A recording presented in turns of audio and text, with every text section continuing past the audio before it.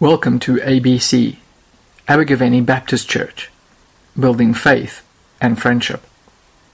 The Bible reading is from Isaiah chapter 52 and verse 13 through to Isaiah chapter 53 and verse 12. See, my servant will act wisely. He will be raised and lifted up and highly exalted. Just as there were many who appalled at him, his appearance so disfigured beyond that of any human being, and his form marred beyond human likeness. So he will sprinkle many nations, and kings will shut their mouths because of him. For what they were not told they will see, and what they have not heard they will understand. Who has believed our message? To whom has the arm of the Lord been revealed? He grew up before him like a tender shoot, and like a root out of the dry ground. He had no beauty or majesty to attract us to him, nothing in his appearance that we should desire him. He was despised and rejected by mankind, a man of suffering and familiar with pain. Like one from whom people hid their faces, he was despised, and we held him in low esteem. Surely he took up our pain and bore our suffering. Yet we considered him punished by God, stricken by him and afflicted. But he was pierced for our transgressions, he was crushed for our iniquities. The punishment that brought us peace was on him. By his wounds we are healed. We all, like sheep, have gone astray. Each of us has turned to our own way, and the Lord has laid on him the iniquity of us all. He was oppressed and afflicted, yet he did not open his mouth. He was led like a lamb to the slaughter, and as a sheep before its shearers is silent, so he did not open his mouth. By oppression and judgment he was taken away. Yet who of his generation protested?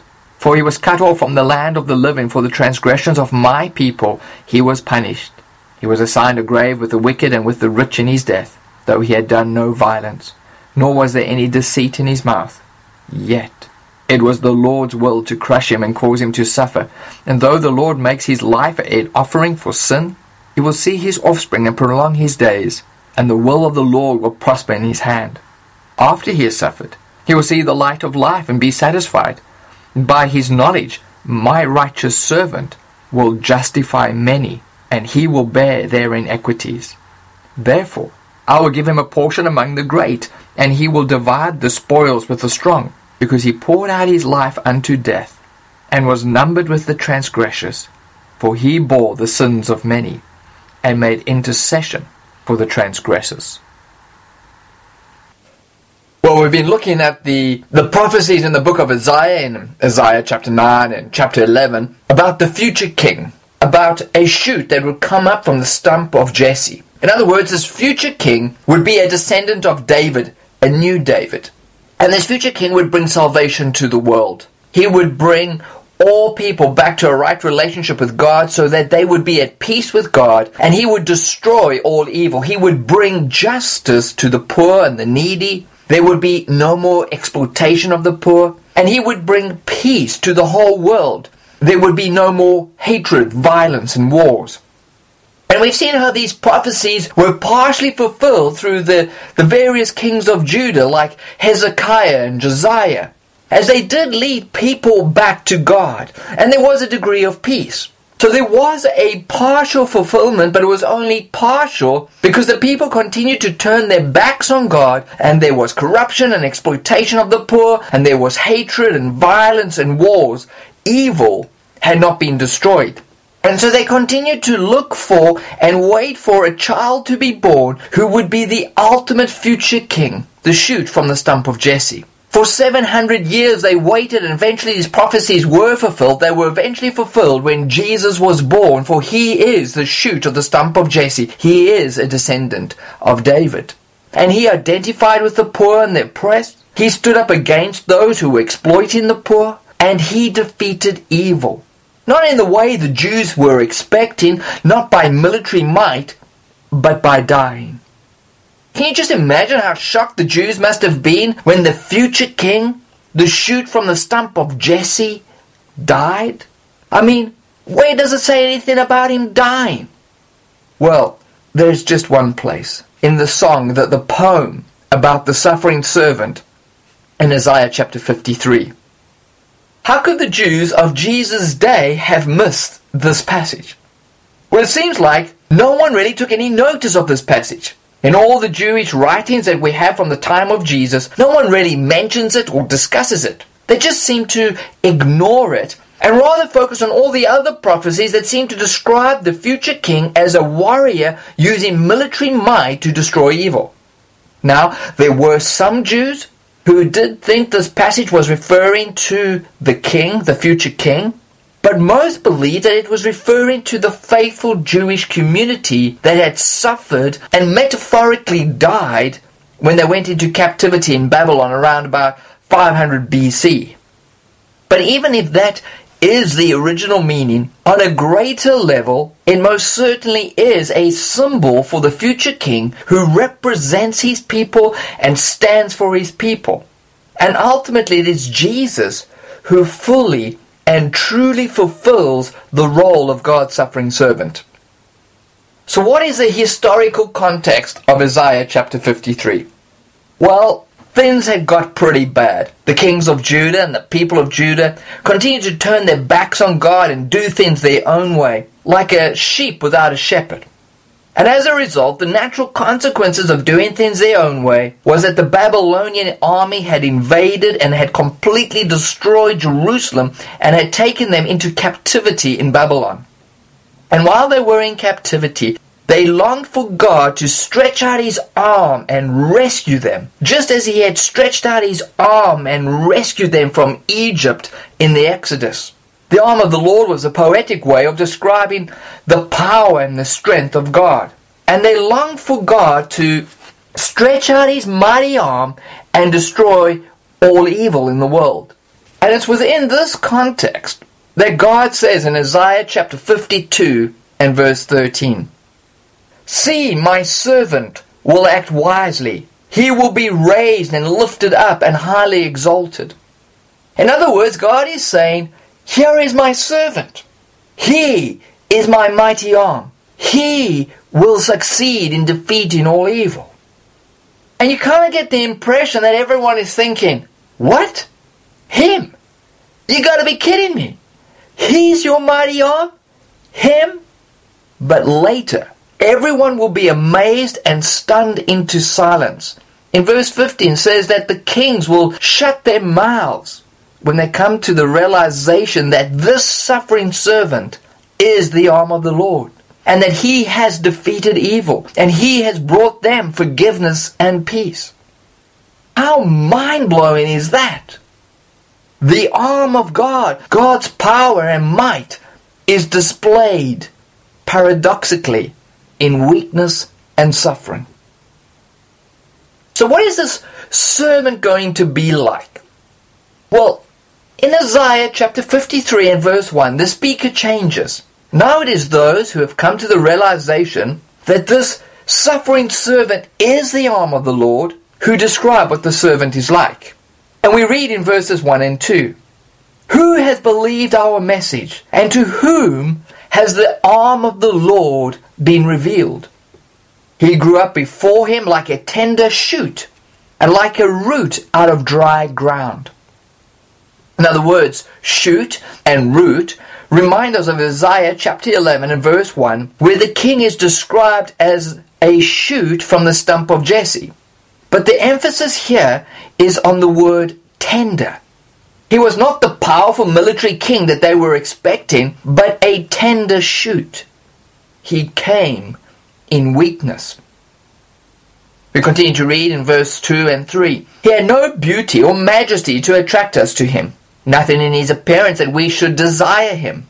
He was despised and rejected by mankind, a man of suffering and familiar with pain. Like one from whom people hid their faces, he was despised, and we held him in low esteem." Isaiah depicts the servant's suffering as both physical and social. He poetically depicts him as though he were a leper, someone with a chronic skin disease, disfigured in appearance and cut off by society. Lepers would have to live outside the cities in a leper colony, and no one would go near them. And like a leper, he suffered in isolation. Why did he suffer like this? Well, we read in verses 4 and 5, surely he took up our pain and bore our suffering.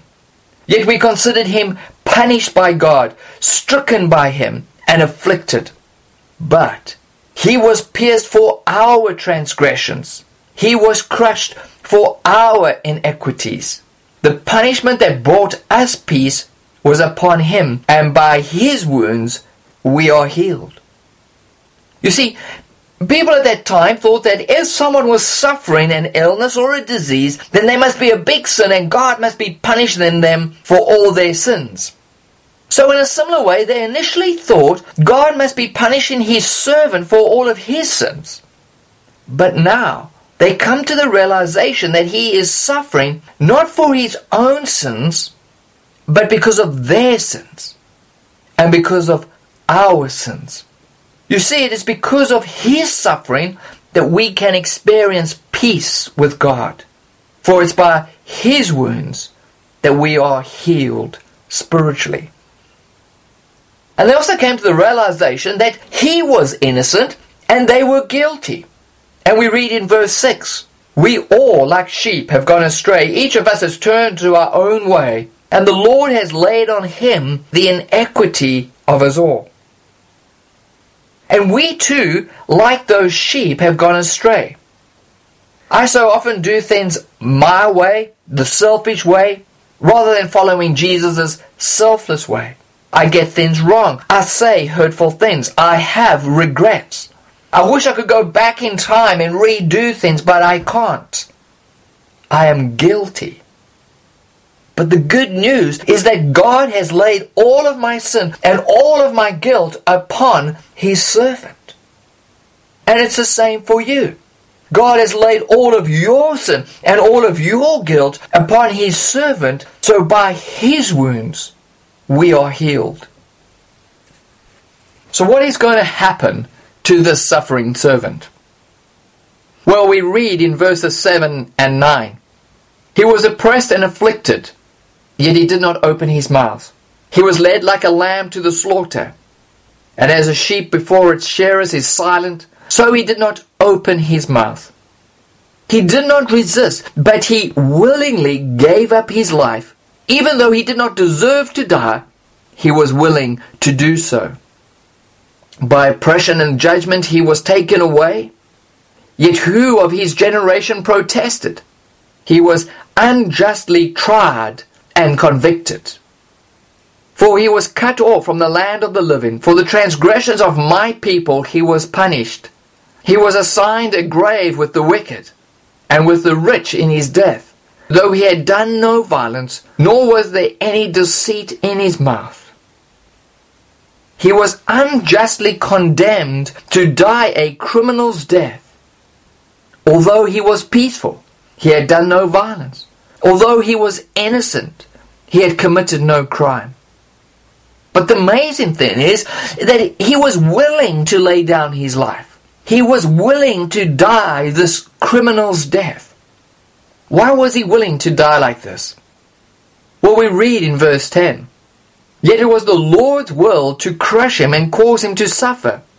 Though the Lord makes his life an offering for sin, he will see his offspring and prolong his days, and the will of the Lord will prosper in his hand. His death was not just a case of being in the wrong place at the wrong time. His willingness to lay down his life was not because he had given up the will to live. No, this was the will of God. This was how God was going to defeat evil and sin.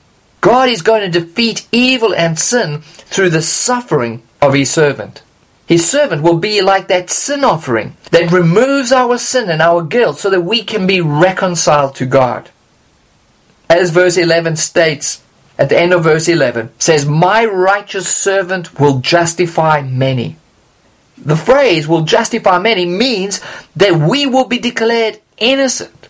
Even though we are guilty, we will be declared innocent because he will bear the iniquities, the sins of us all. And again in verse 12, at the end of verse 12, it says, he bore the sins of many. Over here, Isaiah uses language that comes straight from Israel's sacrificial system, where the people's sins were transferred onto a goat or a lamb, and then this escaped goat would literally be sent away as a visible sign that all their sins and guilt has been dealt with, it has been removed. But now, all our sins and all our guilt have been laid upon God's suffering servant. And He has taken all our sin and all our guilt upon Himself, and He has suffered the consequences of all our sin so that we can be declared innocent, so that we can be reconciled into a right relationship with God. For it's by His wounds we have been healed. And the result of the servant's willingness to die for us, God in the climactic ending of the poem says in verses 11 and 12, after He has suffered, He will see the light of life and be satisfied. He will be raised from the dead. By His knowledge, my righteous servant will justify many. He will bear their iniquities. Therefore, I will give him a portion among the great, and he will divide the spoils with the strong. Because the servant was willing to die for us, God would raise him from the dead. And Isaiah uses the imagery of a victorious king after a battle, sharing in the spoils of victory, as a way of showing that the servant of the Lord will win the battle against evil, sin, and death. He will be victorious, but it won't be through military might, but through suffering and dying. And of course, this prophecy was ultimately fulfilled in Jesus. Jesus clearly understood His vocation and His mission as fulfilling the role of the suffering servant. As Jesus says in Mark chapter 10 and verse 45. He says, I did not come to be served, but to serve, and to give my life as a ransom for many. The phrase, to give your life as a ransom for many, is a clear allusion to the suffering servant of Isaiah chapter 53. Jesus came as the very arm of the Lord that would destroy all evil. But paradoxically, He did this through suffering and dying. And then 3 days later, rising from the dead, clear sign that He has defeated evil, sin, and death. As we look at the world today, we can still see a lot of evil, violence, and corruption, wars. The world looks a mess. And we too long for the arm of the Lord to come and destroy all evil. But the problem with this is that the evil is not just out there somewhere in the world. There is evil in my heart. There is evil within me. You see, sin is like a terminal disease of the heart, a virus. And it affects us all, and it spreads, and ultimately destroys us. But God did not leave us in this mess, but rather He stretched out His arm to rescue us. And Jesus came as the suffering servant. And though He was innocent and guilt-free, He was willing to take this virus upon Himself. And He absorbed all of our terminal diseases into Himself. And He suffered and He died for us, so that by His wounds we could be healed. For through His suffering and dying, He has destroyed the disease, He has defeated the virus, and He has become the antidote, the cure for the disease of our heart, the cure for our sin, all our selfishness and judgmentalism. And it's through faith in Jesus, it is through humbly accepting our need for forgiveness and calling out to God that we can experience peace with God. For it's by His wounds that we are healed. And we're also called to follow the suffering servant.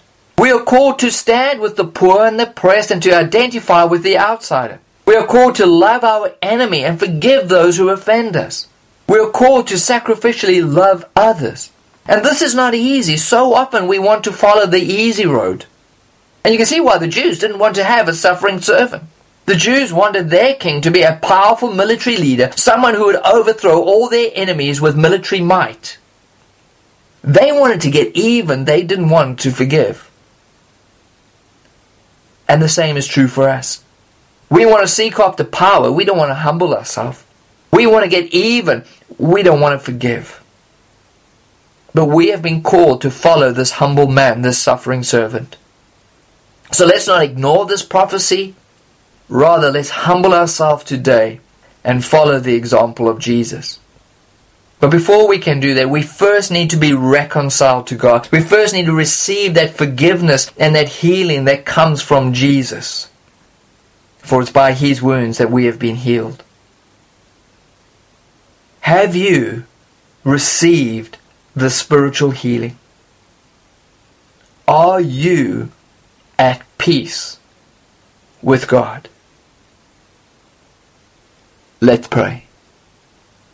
Heavenly Father, we thank you that you loved us so much that you were prepared to come to us in Jesus. And that you were prepared to do all of this, that you were prepared to identify with us, you were prepared to suffer for us, and you were prepared to die for us because you love us. And Father, we thank you that it's through Jesus' suffering, through Jesus' death, through Jesus' wounds, that we are healed, that we are forgiven, that we are reconciled to you, that we can experience peace. And Father, we thank you for the example that you leave us to follow.